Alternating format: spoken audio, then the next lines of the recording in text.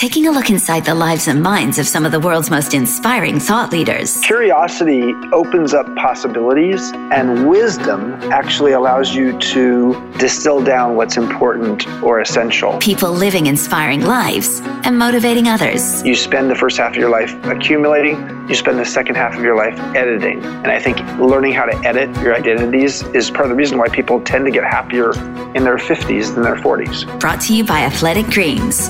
This is the Inspiring Lives Podcast with Gary Birtwistle.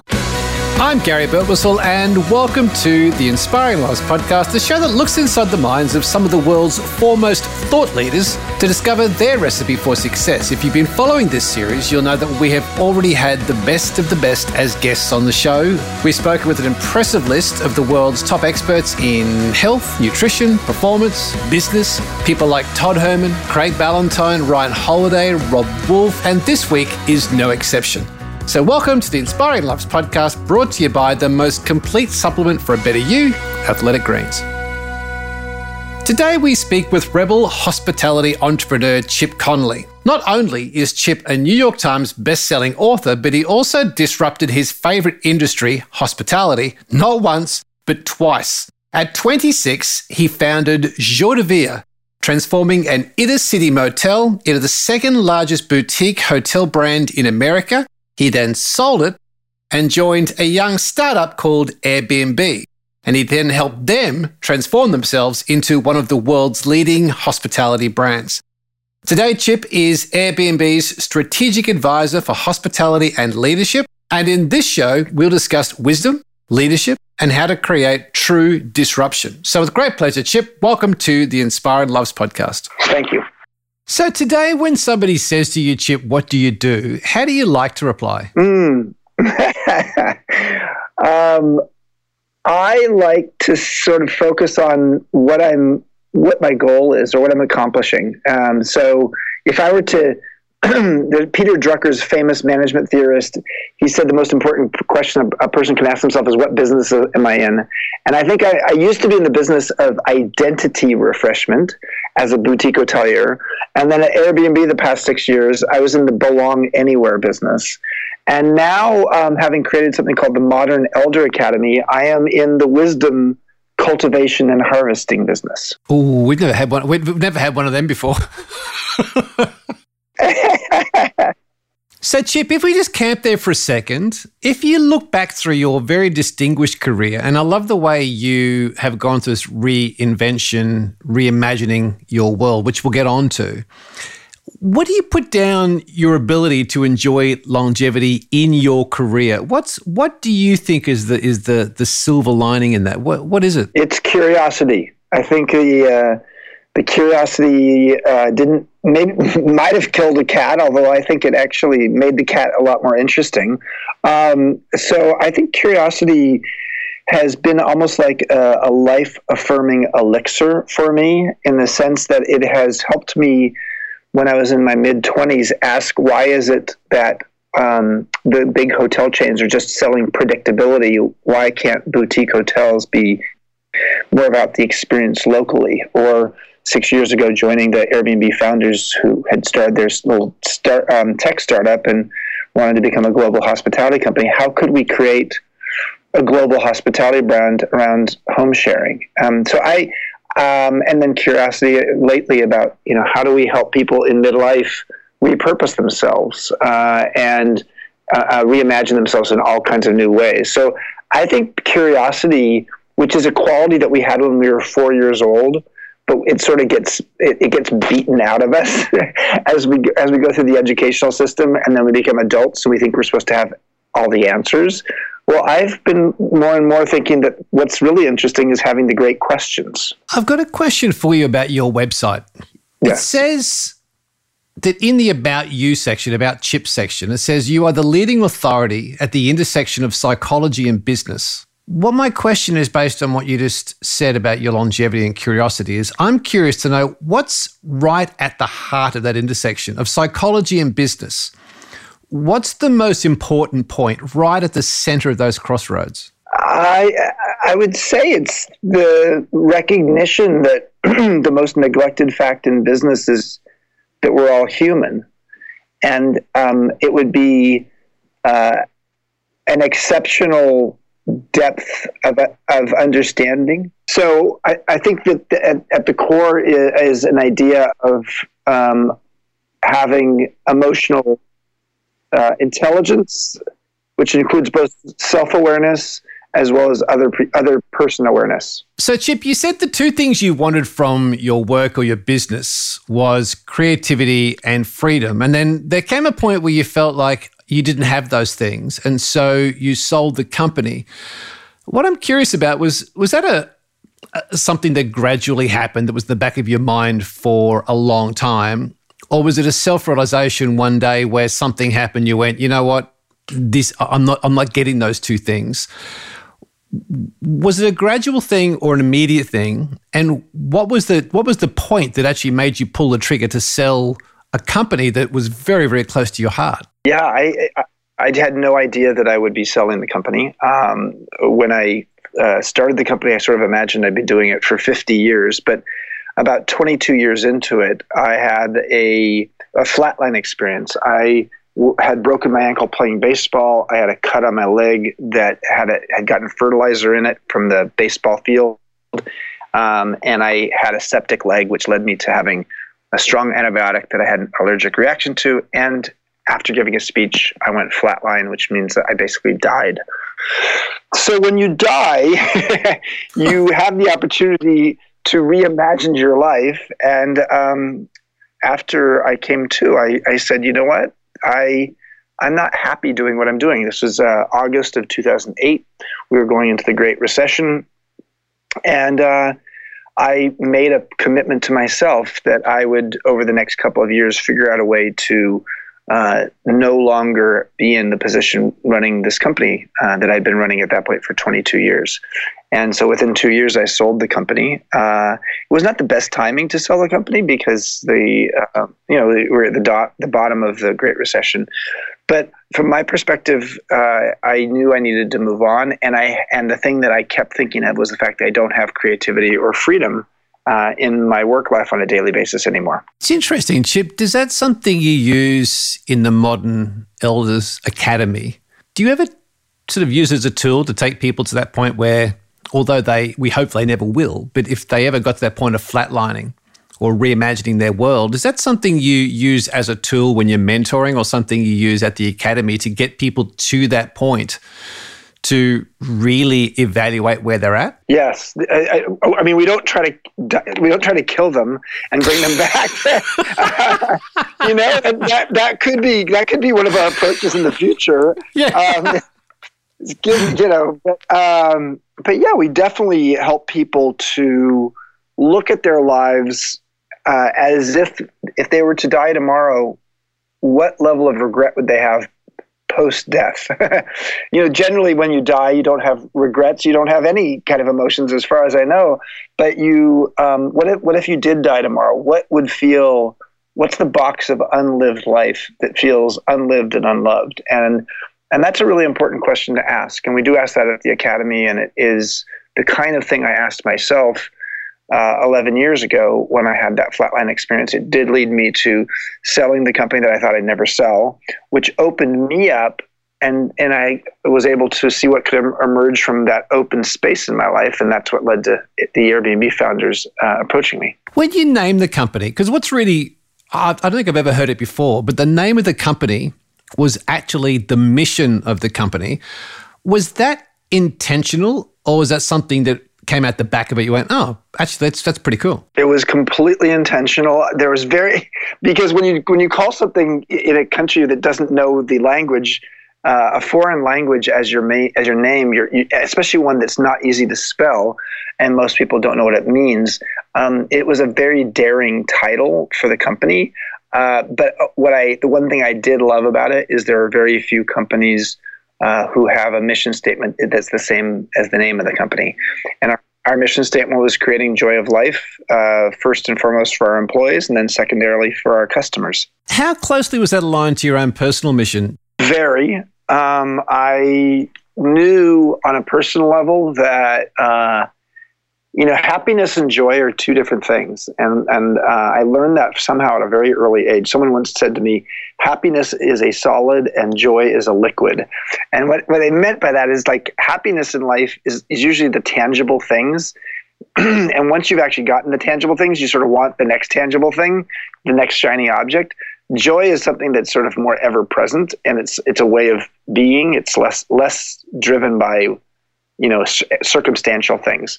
So I was like interested in like, okay, how do I create more joy in my life? Because it may have nothing to do with my circumstances. It may have to do with my mindset.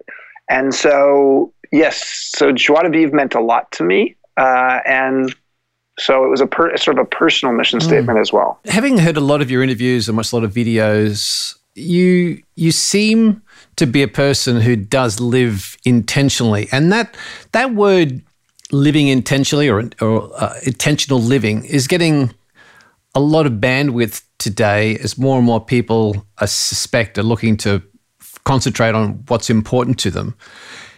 But we're in a really distracted, fast-paced world. And the way you reframed it, you said it's not just about reinvention, but also re-intention. And I just wondered whether you could explain that for us, is that whole living intentionally, but then re-intentioning versus reinventing? Well, so the idea of reinventing feels really hard, quite honestly. I mean, it doesn't mean you can't do it, but it's almost like, how do you turn a duck into a dog? I mean, they're two different things. And so sometimes people don't reinvent themselves because they feel like it's too hard to do. Reintention is actually recognizing that you are a duck. But the question is, how can you be the best kind of duck available? And so I think, to me, the idea that you can evolve as a duck and, wear even more interesting duck clothes than trying to become a dog is within the realm of being able for anybody to be able to do. So I think that's part of the reason why it works for me. Something that is very prevalent in your work, Chip, and your writing is this identity. And something you spoke about in the book was how hard it is and how dangerous it is to be too attached to an identity. And the fact that we become too attached to it and that we can't shake off that tag. Is there a kind of a psychological process that people can go through to evaluate their identity and then work out how they may shift that identity? Yes. That's something we do at the Academy. There's a whole exercise we do. I won't go through the full exercise, but what I will say is, imagine if you were just by yourself and you had maybe a half dozen or a dozen name tags that were in front of you on a table, and you could write down the variety of identities that define you or have been defining you. So for me, I might say, okay, well, I have been, the CEO of Joie de Vivre, and I'll write that down on a name tag. I'll put that on my chest, and then you go ahead and put those on your chest. And then once you've done that, go and look in yourself in the mirror and say, okay, I've got a lot of identities. I'm a father. I am a, political activist. I am a marathon runner. I am, I'm an elder at my church, whatever it is. And then look at all those and then say, you know what? How many of those are past tense and how many of them should be future tense? And the process of moving through all of the accumulated identities and responsibilities is, to me, what happens in midlife. Midlife is about letting go, or maybe getting it off your chest, some of these identities that no longer serve you. So for me, one of those, frankly, was being the CEO of Joie de Vivre. It was a very dominant identity for me, and when the company was doing well, I felt great about myself. When the company was doing badly, I felt badly about myself. So it was very much something I identified with, that identity.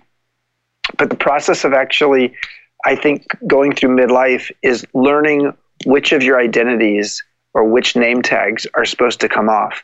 And you spend the first half of your life accumulating, you spend the second half of your life editing. And I think learning how to edit your identities is part of the reason why people tend to get happier in their 50s than their 40s. When you and I started talking about being on the show, which was late in 2018, you got that phone call of a diagnosis, which is that call that none of us ever want to get, and you got it. Yep. And that took you to that place where having those labels on, that you were suddenly starting to be that person that could be on that deathbed when you had that diagnosis. Take us to that time, and how did that diagnosis reframe how you actually see what's important today? So I was on the second day of my book tour in September 2018. The book is Wisdom at Work: The Making of a Modern Elder. I was also in New York because the very next day I was going to be giving a TED Talk at TED headquarters that ultimately went onto the TED.com website in October. So here I am on the second day of my book tour. The day before I'm giving a TED Talk, I'm at a TED speakers dinner in New York, and I knew I'm getting a call from my urologist, my doctor, to tell me about the results of the biopsy they'd done. But he had given me some heads up in advance and said, it's probably not a problem. I think there's a 20% chance of something going wrong or something being of concern. So I said, well, I'll be at this TED speakers dinner that night when you'll call me. So just know that's the plan. He didn't call me at the right time. And then 25 minutes later, he called me, but I didn't see that the phone had gone. So I got to get a hold of this guy. Finally got a hold of him a half hour later while I'm at the dinner, and he just said, are you sitting down? And that's not the thing you want to hear from your urologist when you know you're going to hear about cancer. And he basically said, you've got intermediate stage prostate cancer. And at your age, at that point I was 57, the pathology report is bad enough that, we may need to do surgery or radiation, relatively soon. I won't go into any more details about what came up then, but I had to sort of take a step and say, whoa, this is not, I'm on a book tour, the second day on the book tour. I'm doing a TED Talk tomorrow.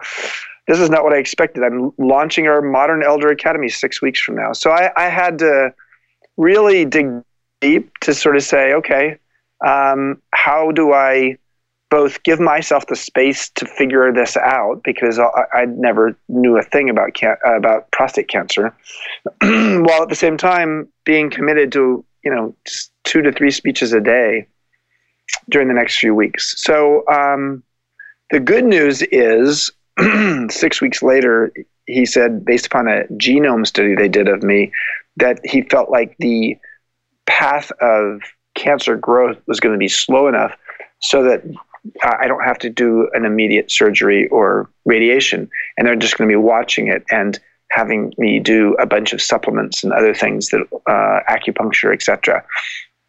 So, but it was another wake-up call. It's funny how your body does this to you. It's like the body has been a wake-up call for me multiple times in my life. I had my flatline experience 11 years ago. I have cancer, and actually that the cancer was an interesting timing. It was exactly at the moment where we were looking at doing our second or third Modern Elder Academy, with the first one being in Mexico on a beach, 3-acre campus.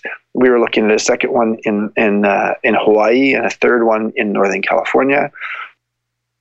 And I had to then pull the plug on, say, you know what? We're not going to do the second and the third one right now. We are going to exclusively focus on this first one.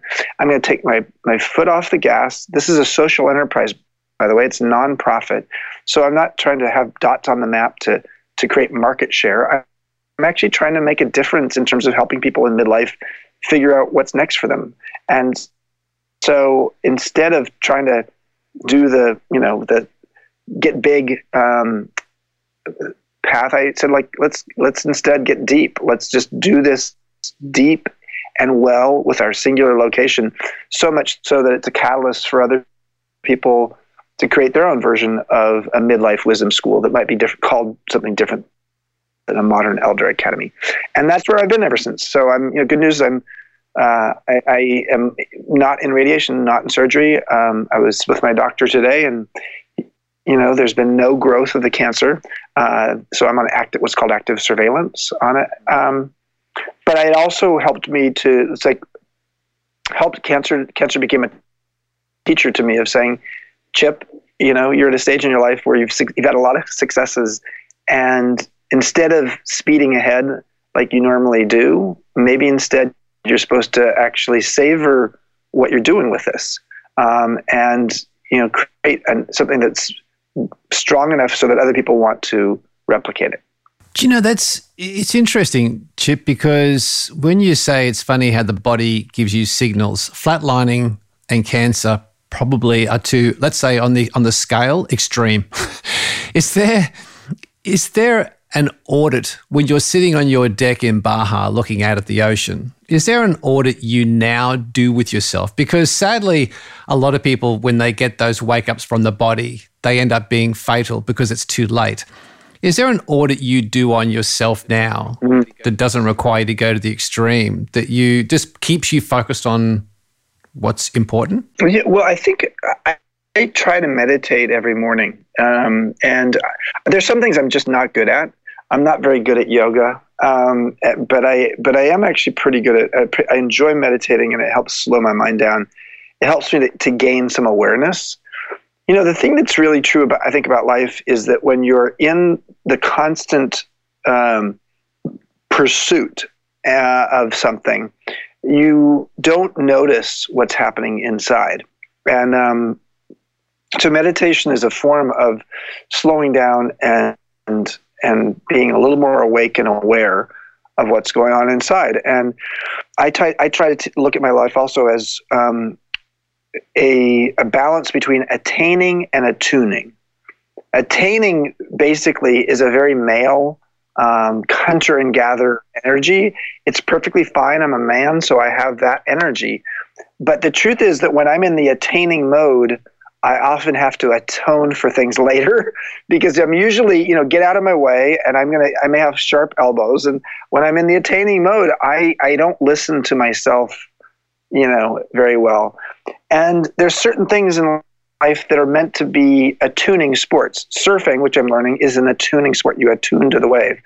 Yoga is an attuning sport. And when you attune, you're more at one. You're in harmony with something. So the other way I look at this in my life is, when do I need to be in the attain mode, and when do I need to be in the attune mode? And when it came to joie de vivre, growing it, I was an attainer. When it came to Airbnb, I was an attainer much of the time, but I was an attuner as well, because Brian, the CEO, who I'm the in-house mentor for him, he's such a dynamo going attain. I at times had to be his conscience in the attune mode in a variety of ways. And then from the Modern Elder Academy, I've moved to the other side and just said, listen, I'm in the attune mode here. This is not about market share growth. This is about attuning with what I'm learning from this in such a way that we create such a high guest satisfaction, student satisfaction in this experience, that the world needs more of these. And others see that, and they can go out and then attain creating a second, third, fourth, and 10th of those. Man, it's so good. And would it be fair to say that in the attuning area of our minds, when we're in that, say, identity, is it important that is curiosity a big part of that, Chip? Would you say that, going back to where we started this conversation about your longevity around curiosity, do you think curiosity is a stepping stone into true attuning? Yes, I think what curiosity does is it opens up possibilities. I define myself now as a modern elder, whatever that is. And a modern elder is, in my mind, is different than the traditional elder. The elder of the past was regarded with reverence. You had to listen to your elders. But the modern elder is not about reverence, they're about relevance. And the way you are relevant is you're curious and you are constantly learning about modern day problems and issues. I had to learn about home sharing as a hotelier, which didn't make sense to me when I first started learning about Airbnb, but I had to be open and curious to, like, why is it that this little company is growing so quickly amongst millennials? And so that, I think curiosity opens up possibilities, and wisdom actually allows you to distill down what's important or essential. So I think a modern elder, myself included, is a perfect alchemy of curiosity and wisdom, with the curiosity opening up the possibilities and the wisdom being able to sort through all those possibilities to determine what's important and essential. And when you can do both of those things well, wow, the world is your oyster. More gold. Chip, you just mentioned Brian Chesky. Can I ask you a question about Brian? Yeah. You've obviously gotten very close over the years. When two things with walking into Brian Chesky, one of the founders of Airbnb, when he approached you to work with the business, did you have a default voice that was disempowering to start to doubt yourself? Was there a voice at the back of your head? Because they're pretty impressive guys and they're a lot younger than you. Was there a default voice that actually in the back of your mind said, I don't know if I can do this? Yeah, the default voice was, wow, I've never been in a tech company before. I was 52 at that time, and I didn't understand tech lingo. And so I felt really out of my natural habitat. And I was twice the average age of the employees in the company. So yeah, there was a part of me that felt like, shit, excuse me, but this is a point in my life where I should be just coasting and enjoying myself. And I've had some successes. Why am I putting myself in a position where this could be a glorious failure that, is frankly very public? And so, yeah, I think if you're constantly worried that you're going to fail, you're likely to fail. So what I had to get over was forget about the failure, focus on the curiosity. And the curiosity was like, okay, well, how could I become more knowledgeable about tech? How can I use this as an opportunity to learn an industry I don't know much about? And that's really what I did. I read a book a couple of years ago on Airbnb. It was called The Airbnb Story, and it talked a lot about Brian. And one of the things that I still to this day remember vividly from the book, there was a quote from Brian who said, where people think Airbnb is today, we were there 2 years ago. And it just seemed like he had this ability to be able to think way ahead and then execute. But that's from me reading a book. I'd be interested from somebody who is very, very close to Brian. Mm-hmm. What's the greatest business skill that you would say you admire about Brian Chesky? Well, he's got a growth mindset. So you can either have a fixed or a growth mindset in life. And frankly, one person can have fixed in certain parts of your life, growth in other parts. A growth mindset is different than a fixed mindset in the sense that with a fixed mindset, you tend to be focused on proving yourself. And what defines success is winning. Whereas with a growth mindset, you're not focused on proving yourself, you're focused on improving yourself. And the definition of success is learning, not winning. Brian is very focused on a growth mindset. He really wants to improve himself. That defines the company. So the company is less focused on winning than learning and growing.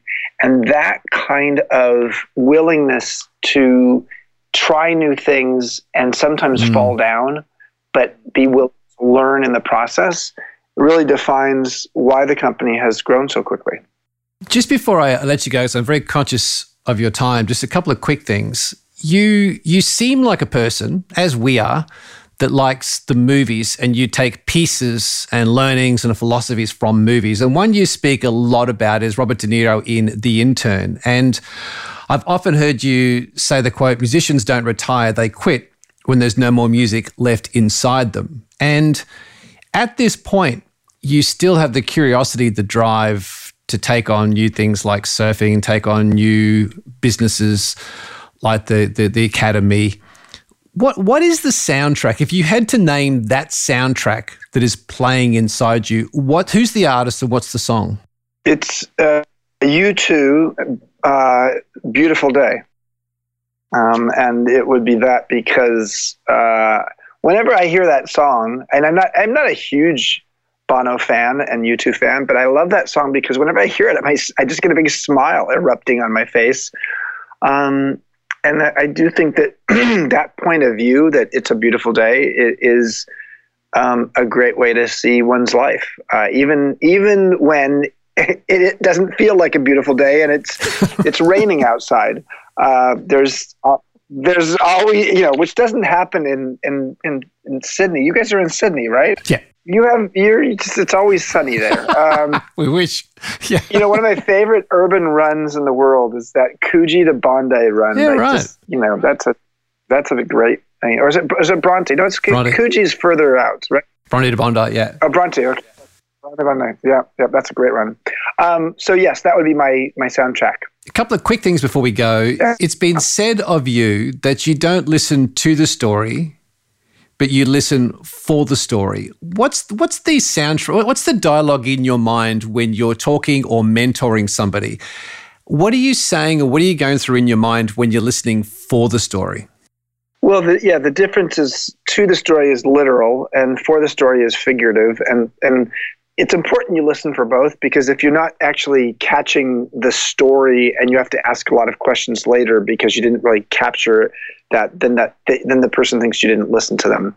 But the thing is that if you get too caught up in the literal part of the story, you don't have much to offer in terms of pattern recognition or wise themes that you can point out, because sometimes people can't see in their own life the thing that's so obvious to someone else.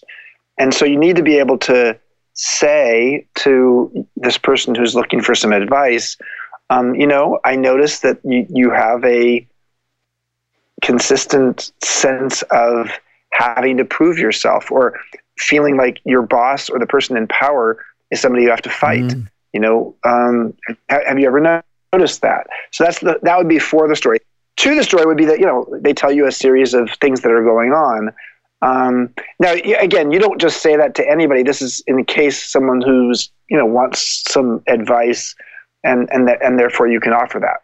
There's something that you talked about that I think was really important for us, Chip, and I reckon a lot of people are going through this. You talked about the fact that people today are starting to feel invisible, and people are fearing that, and they're feeling less relevant. And it's probably been the success of our show is that how people frame that is, I've lost my mojo. And people are feeling bland or vanilla. They're feeling off-white. And I think a lot of it comes down to this feeling invisible, or am I still relevant? Why is that happening? What are you observing? Power is moving 10 years younger, and we're all going to live 10 years longer. And why is power moving 10 years younger? Well, 7 of the 10 most valuable companies in the world today are tech companies. Digital intelligence, or DQ, is particularly prized in all companies, not just in tech companies.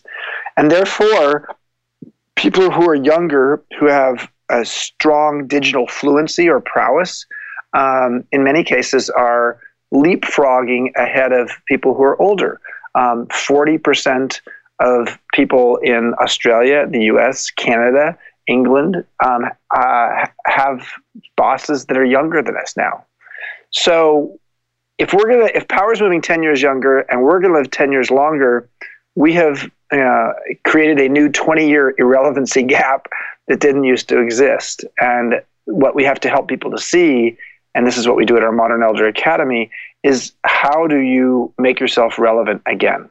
Chip, we're mindful of time. We'll let you go. The latest book, which I loved, and I would recommend the audio book, because I feel like you're talking with me as opposed to a book. Thank you. The way you link it all together, and it's very conversational. I really enjoyed it. And the resource section at the back is quite extraordinary, with you list a whole bunch of your top 10s of everything. And that book was Wisdom at Work, The Making of a Modern Day Elder, which I loved. And the other book that Chip mentioned before, Peak, both excellent books.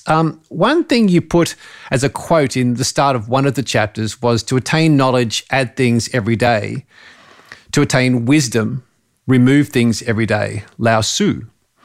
What have you removed from your world in the last, say, 100 days that's had a profound effect on you as a man? Well, I don't know if it's profound, but I've stepped away from some board roles that I've had, where I've been on the board of organizations for many, many years, knowing that it was time. It was hard to do it because I have lots of history there, and I like the organizations. But I knew that in order to make space in my life, the only way I could do it is to actually start to actually say no to some things. Where, for all the stuff you're doing, Chip, where's the best hub for people to go to find more about you? Chip Conley, CONLEY.com. And that's where you'll find out about Modern Elder Academy. And I've written a bunch of articles on LinkedIn, so you can look at my LinkedIn profile as well. Chip, thank you, mate. I know how much you've got on your plate. I really appreciate it. Thank you. So that's today's show, and there are loads more incredible guests in the weeks to come on the Inspiring Loves podcast. You'll find all the show notes at athleticgreens.com. Next time, I'll sit down with one of the world's most exciting young celebrity chefs, Dan Churchill. Dan's an Australian, and he now lives in New York and is regularly featured on television networks across America. His cookbooks have sold around the world, and his widespread appeal has led him to be the first chef to be appointed as ambassador to sports brand Under Armour. And he's also an ambassador for companies like Qantas, Intel, Tourism Australia, and of course, Athletic Greens. Dan has always had a passion for cooking and all things outdoor, and is driven by one simple mission: to use food as a tool to bring people together and enrich their lives. So that's next time on the Inspiring Loves podcast. The Inspiring Lives podcast, brought to you by Athletic Greens. New episodes out every other Monday morning. Tune in and subscribe on the Apple Podcasts app or your favorite podcast platform.